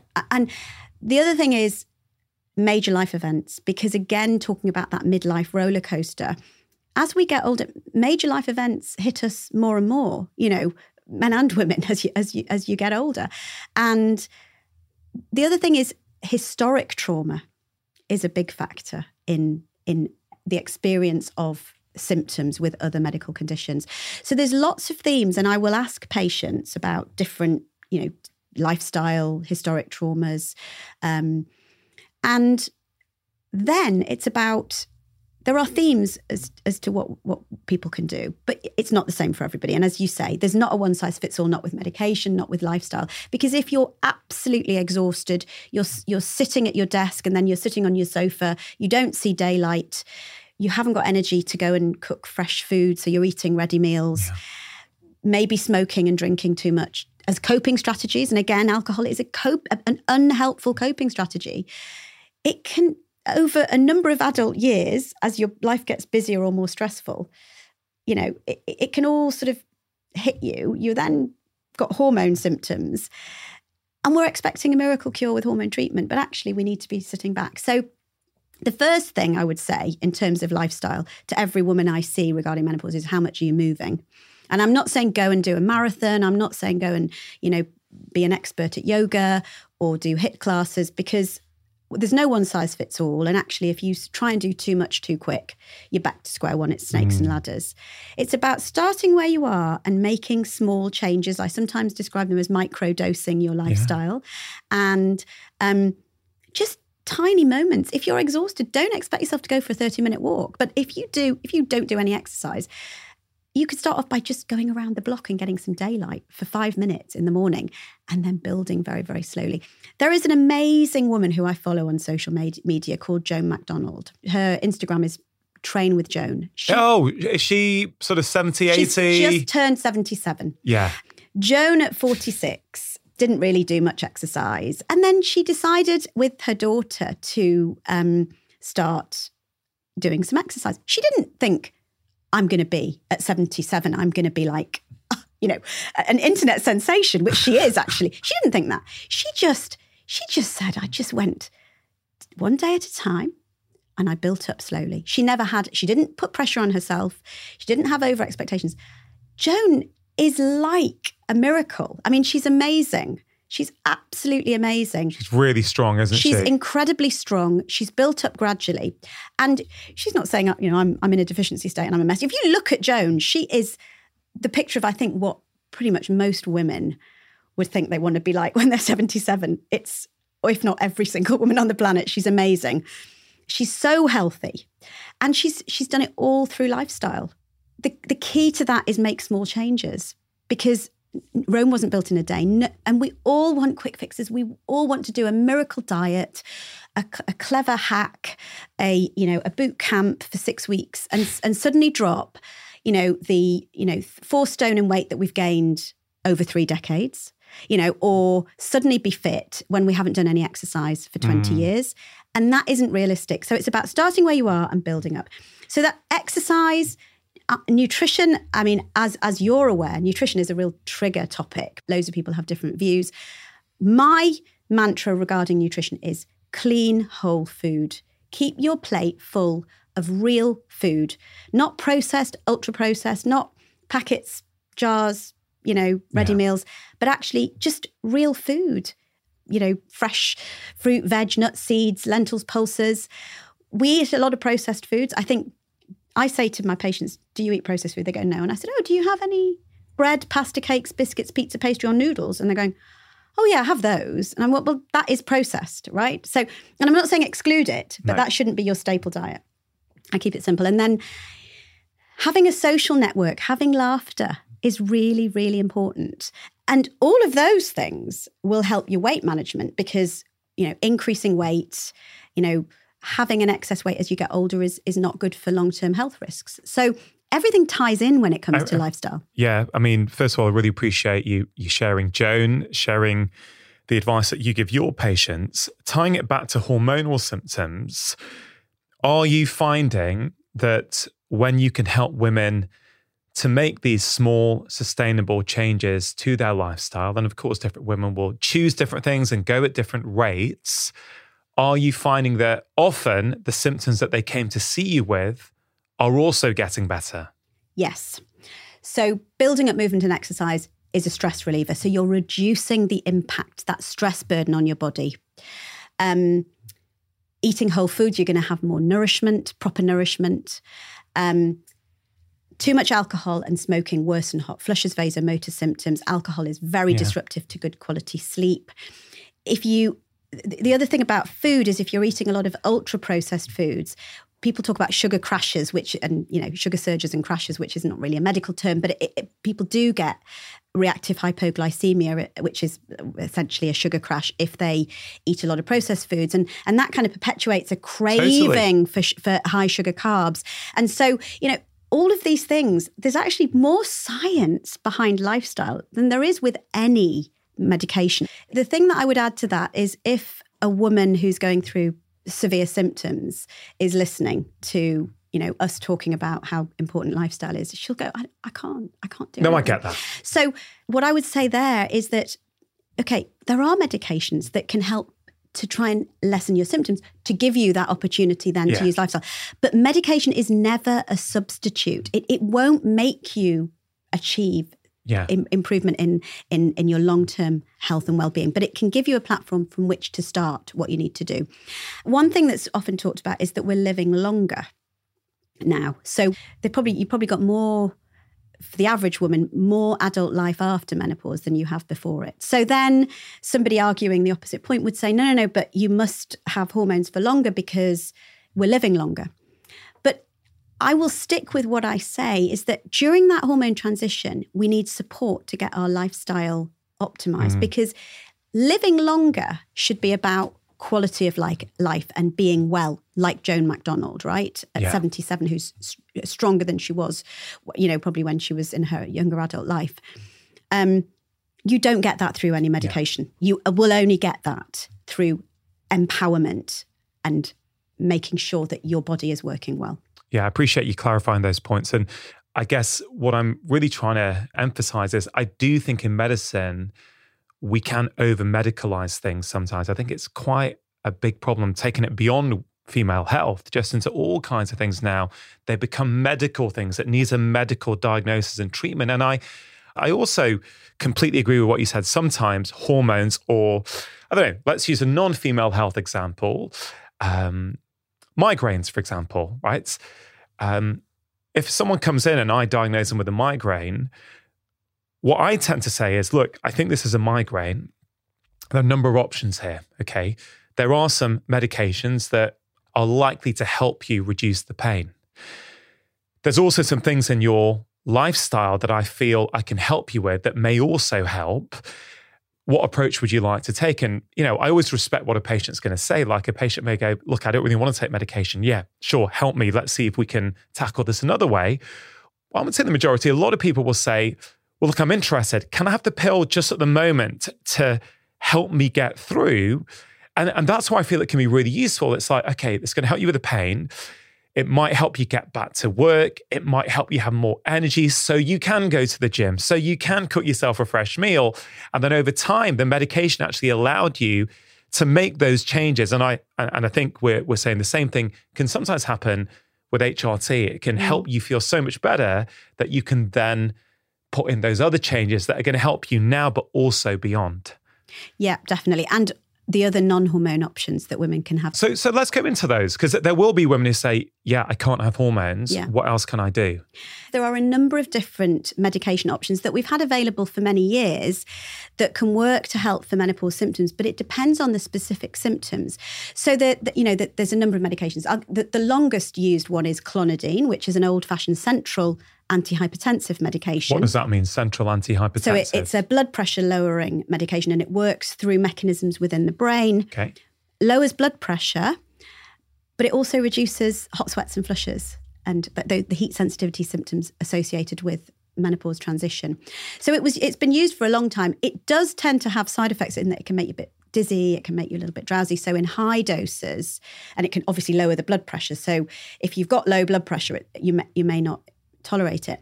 But for a woman I see who can't have HRT, who may have high blood pressure or other medical problems, clonidine can be a good fit if her main symptoms. It also can help with sleep and migraines. So it depends on the particular symptoms that a woman has. There are other medications, a lot of antidepressant medications, which are given a really bad rap today in relation to menopause, because people go, well, it's hormonal depression, it's not depression. But actually, some of the antidepressants in very low doses, so not even antidepressant doses, can reduce vasomotor symptoms, so hot sweats, flushes. They can help with mood and they can help with sleep. So let's say a woman, for whatever reason, cannot take HRT, and you're saying now that some medications that are typically colloquially called antidepressants, you're saying that in small doses, potentially, they can positively help some of those symptoms that you would have normally got HRT for. Does the same principle apply just for a short period of time until you no longer need it? Definitely, yes. If I start somebody on it and I'm seeing them, I would review it, and I would only use it for as long as it's needed. But it's individual, because for example, many of the women who end up going on to those treatments can't have HRT because of an estrogen receptor positive cancer. So they've also gone through a major life event, which has an impact on your mood. And so it depends on what happens to that woman later down the line. And there are other medications. There is one brand new medication, which is going to be licensed this year, we think. It was due to be licensed by the FDA in America in February, but it has been delayed. And it's called fezolinetant. And this is a group it's a neurokinin 3 receptor antagonist, which works centrally in the brain, in the hypothalamus, directly targeting the menopause hot sweat mechanism, which was only found a few years ago. It's an amazing new treatment. It looks as if it's pretty much as effective as HRT for the vasomotor symptoms, sleep, fatigue, and even, some of the studies suggest it might help with weight management as well. So it's really exciting to have. It's the first time in my career that we've had a new alternative to HRT that actually has a correct mechanism of action for women who can't take HRT, because it doesn't work through estrogen. So the studies are underway for a similar drug in women with breast cancer at the moment. So that's really exciting for women who feel left out by the HRT conversation. Weight gain in midlife for women is something that commonly comes up. If we just go really specifically around the issue of weight gain in perimenopause, does that time in a woman's life contribute to weight gain? In men and women, weight goes up in midlife, metabolism goes down slightly, probably a little bit more in the menopause transition. But it's a few calories worth. It's not, it's not the 3 stone that you've gained in the last 20 years that you suddenly gain another half a stone. Because there's other things going on in your life. You're busy. Midlife, it goes back to that whole, you're busy in midlife, you're drinking too much, you're not able to focus on enough exercise or a good nutrition, and the weight is going up for other reasons. And we cannot blame weight gain on menopause hormone change throughout society, because the whole of society is gaining weight from small children because of our lifestyles. HRT, I see patients who say they go on HRT and they gain weight. I see some women who say, oh, I've lost some weight since I started HRT because it's helped them be motivated to do more exercise. Overall, the impact is pretty small. But the other thing that I would say about weight is that, obesity stigma is a real problem for progress, okay? And there are many people, because of the way the food industry is regulated and all sorts of other reasons that we haven't got time to go into, we have got an obesity epidemic. And having severe obesity is a problem for health longer term. And it's associated with a number of other multimorbidities. And there's a whole field of healthcare, medical and surgical weight management to help people who have problems with their weight. Because when you've gained a certain amount of weight and your body mass index might be 35, 40, 45 or 50, these are, very high BMIs. And BMI isn't a great way to describe, whether you're overweight, but it's probably the easiest, crudest measure that we have. But it's very difficult to lose all of that weight and get into a normal body mass index when you're at that level, because you get more insulin resistance, which is basically going against your metabolism.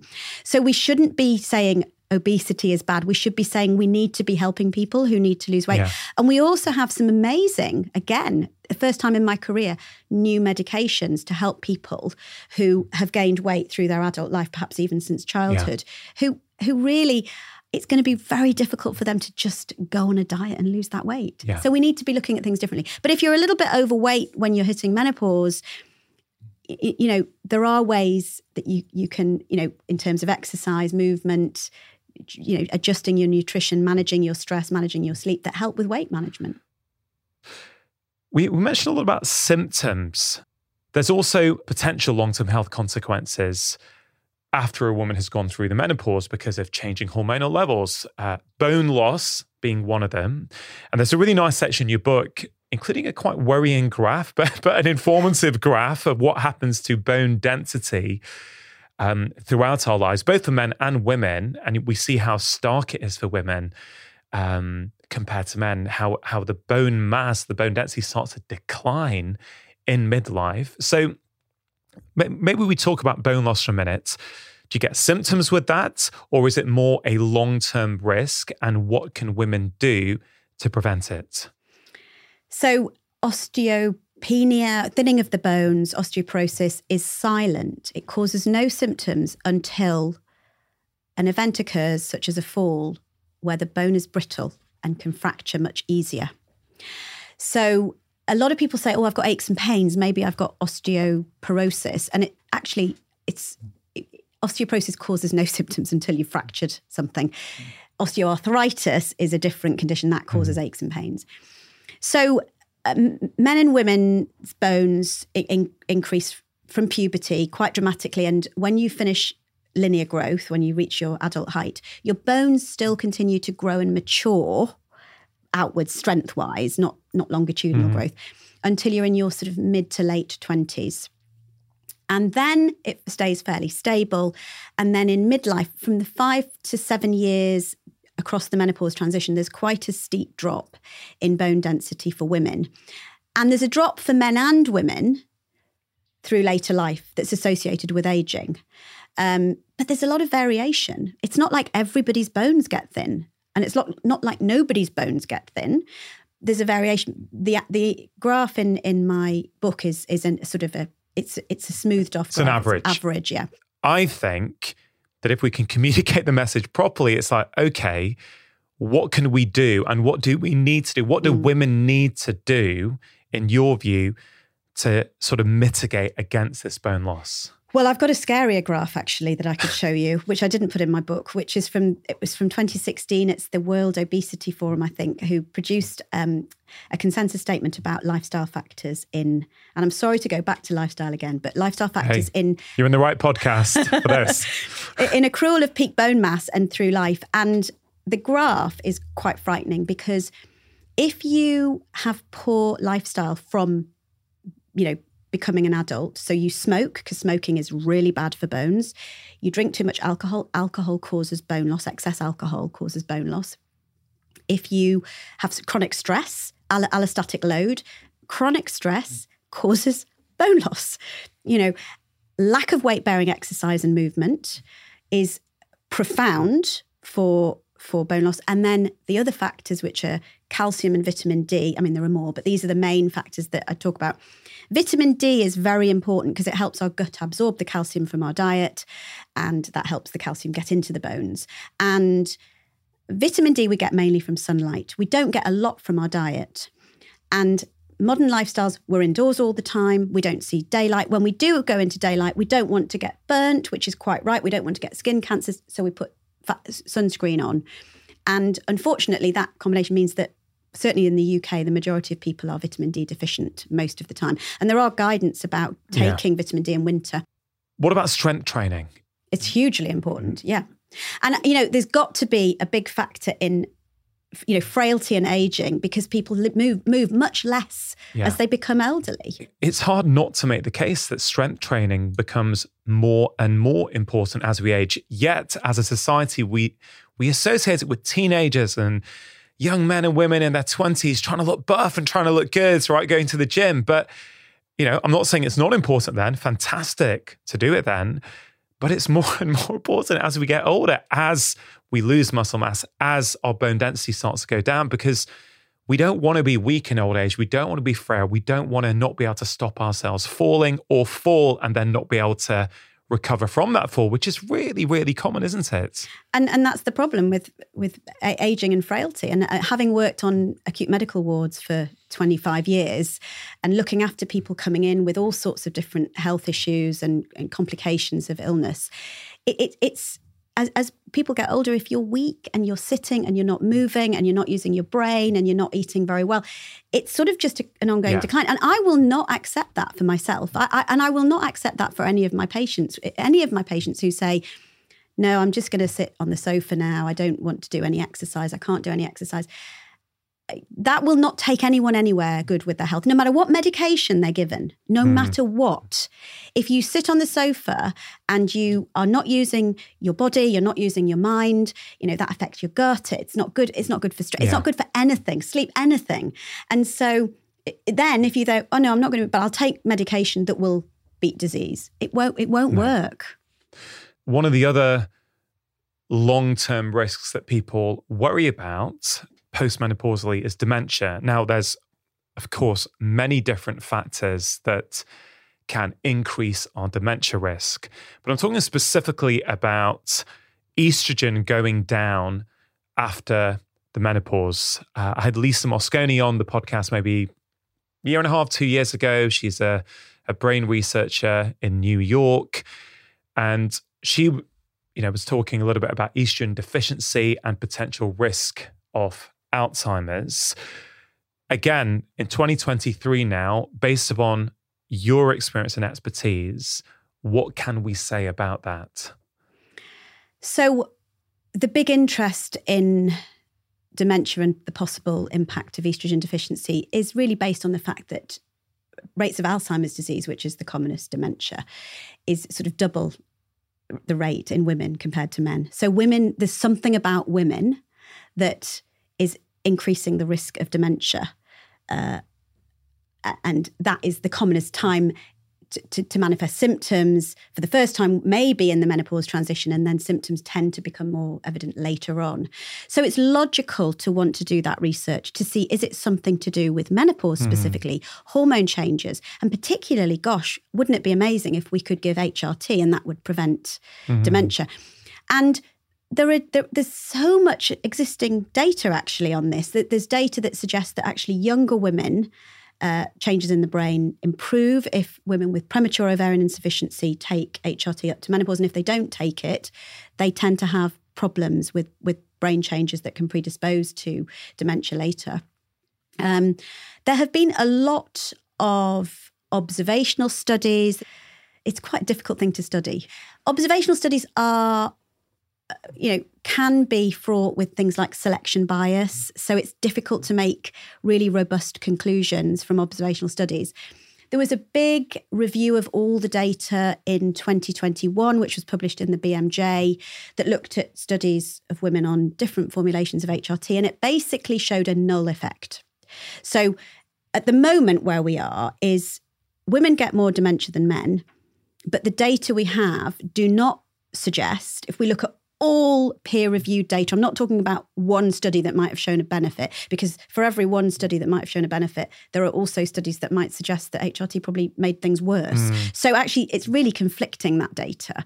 And there appears to be a null effect, but there are some interesting studies looking at particular subgroups of people who may be more at risk of dementia, like the ApoE4 gene and people with family history. Now, I'm not an expert in dementia, but there was a study published in Norfolk either earlier this year or the end of 22, which was an observational study. It was a very small study, but it was promising, that suggested there might be some potential benefits in women, particularly with this gene. So they are quite rightly not making any bold statements. That they are saying this justifies a randomized controlled study, which will be definitive. Observational studies often show dramatic results. When we do the randomized controlled trial, it's shown to be non-effective.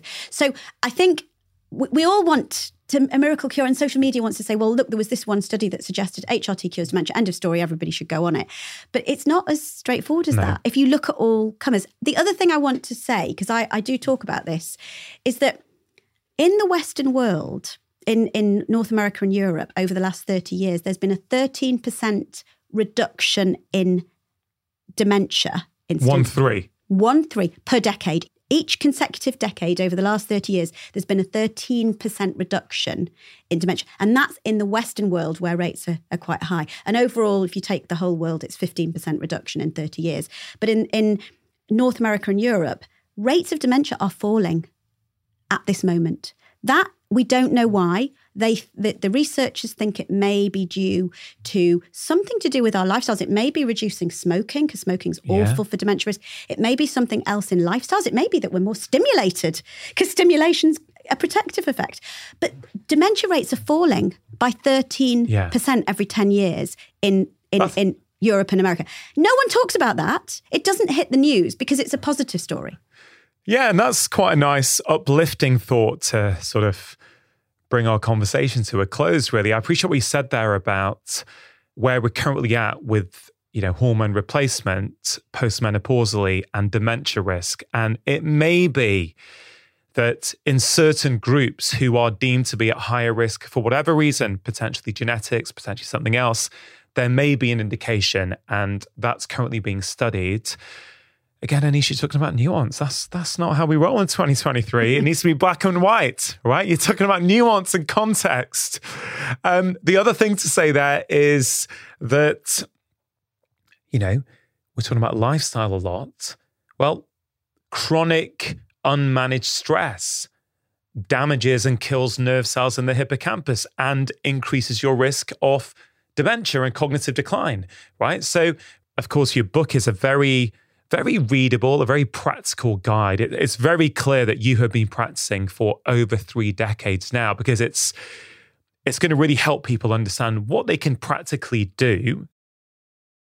What are some of your kind of go-to tips, I guess? Stress management. My favourite stress management recommendation, because anyone can do it, is just everyday mindfulness, which is walking outside in the fresh air without headphones, without a phone, because it's an everyday mindfulness tool. Some people struggle to meditate or do more, specific sort of stress management strategies. But everyone can go outside in the fresh air and listen to the birds and look at the sky and be in the present that way. So I think that's a really great stress management tool that anyone can do immediately. There's obviously much more detailed things that people can do. But I think if you're really struggling with symptoms, it's quite difficult to then start doing something that's quite, detailed in terms of managing stress. I love that recommendation. Annice, it's been a real joy speaking to you. Is there anything you feel that's important in this area that we've not covered yet? Well, I think we've covered everything, but I think what's really important, we talked at the very beginning about empowering women, and correct facts are empowering, but misinformation is very disempowering. It makes women feel they need something that's going to fix everything. And women have so much more control than they think, and that's what we've talked about today. And, after menopause, you don't have to have periods anymore. I used to suffer terrible migraines before menopause. I don't get migraines anymore, Actually, at some point, you get an empty nest. Some people get upset about that. I've got an empty nest at the moment, but the kids come back all the time. And actually, it makes doing things for yourself easier. You've got so many more opportunities to build your own social networks because you tend to have more time. Your career is often in a great situation. We haven't covered employment, but I think everything that we've talked about is going to help women know that we have to have female leaders in our workplaces. And, menopause is a great opportunity for women today. We're in a situation where it is the best time ever to be a woman, but it's just so complicated for women. But it is such an opportunity. And I am pretty determined, no matter what happens over the next few years, that I will still keep talking about women regaining control, or, maintaining control would be the best option if they're proactive. No, I love that. I mean, you mentioned empty nest there, and you say that, and I'm like, I can't imagine my kids leaving. I don't want them to leave home. Like, I love hanging out with my kids. It's such a crazy thought for me to think, the kids won't be at home. Like, I can't imagine it. Where, given the age my kids are at the moment, it feels like it's going to be an eternity away. But I'm sure it isn't. Annice, this podcast is called Feel Better, Live More. When we feel better in ourselves, we get more out of our lives. There's so much we've covered today. But just to finally finish off, for that woman who's listening, who is currently struggling, what would you say to that woman? Whatever she's suffering from, there are solutions. The solutions are not the same for everyone. And sometimes when you're in the most difficult phase of symptoms of life, it's the hardest time to find solutions. So making small changes doesn't feel like it's going to make any difference. It's like that first step of a mountain. But if you just keep that focus of the things that are within your control, a little bit prescriptively, not like a medication, but like a prescription of something that will help eventually, you will get there. And there are better times ahead. Annice, thanks for coming on the show. My pleasure. Really hope you enjoyed that conversation. As always, do think about one thing that you can take away and start applying into your own life. Now, before you go, just wanted to let you know about Friday 5. It's my free weekly email containing 5 simple ideas to improve your health and happiness. In that email, I share exclusive insights that I do not share anywhere else, including health advice, how to manage your time better, interesting articles or videos that I've been consuming, and quotes that have caused me to stop and reflect. And I have to say, in a world of endless emails, it really is delightful that many of you tell me it is one of the only weekly emails that you actively look forward to receiving. So if that sounds like something you would like to receive each and every Friday, you can sign up for free at drchatterjee.com/Friday5. Now, if you are new to my podcast, you may be interested to know that I have written 5 books that have been bestsellers all over the world, covering all kinds of different topics: happiness, food, stress, sleep, behavior change and movement, weight loss, and so much more. So please do take a moment to check them out. They are all available as paperbacks, ebooks, and as audiobooks, which I am narrating. If you enjoyed today's episode, it is always appreciated if you can take a moment to share the podcast with your friends and family, or leave a review on Apple Podcasts. Thank you so much for listening. Have a wonderful week. And please note that if you want to listen to this show without any adverts at all, that option is now available for a small monthly fee on Apple and on Android. All you have to do is click the link in the episode notes in your podcast app. And always remember, you are the architect of your own health. Making lifestyle change is always worth it, because when you feel better, you live more.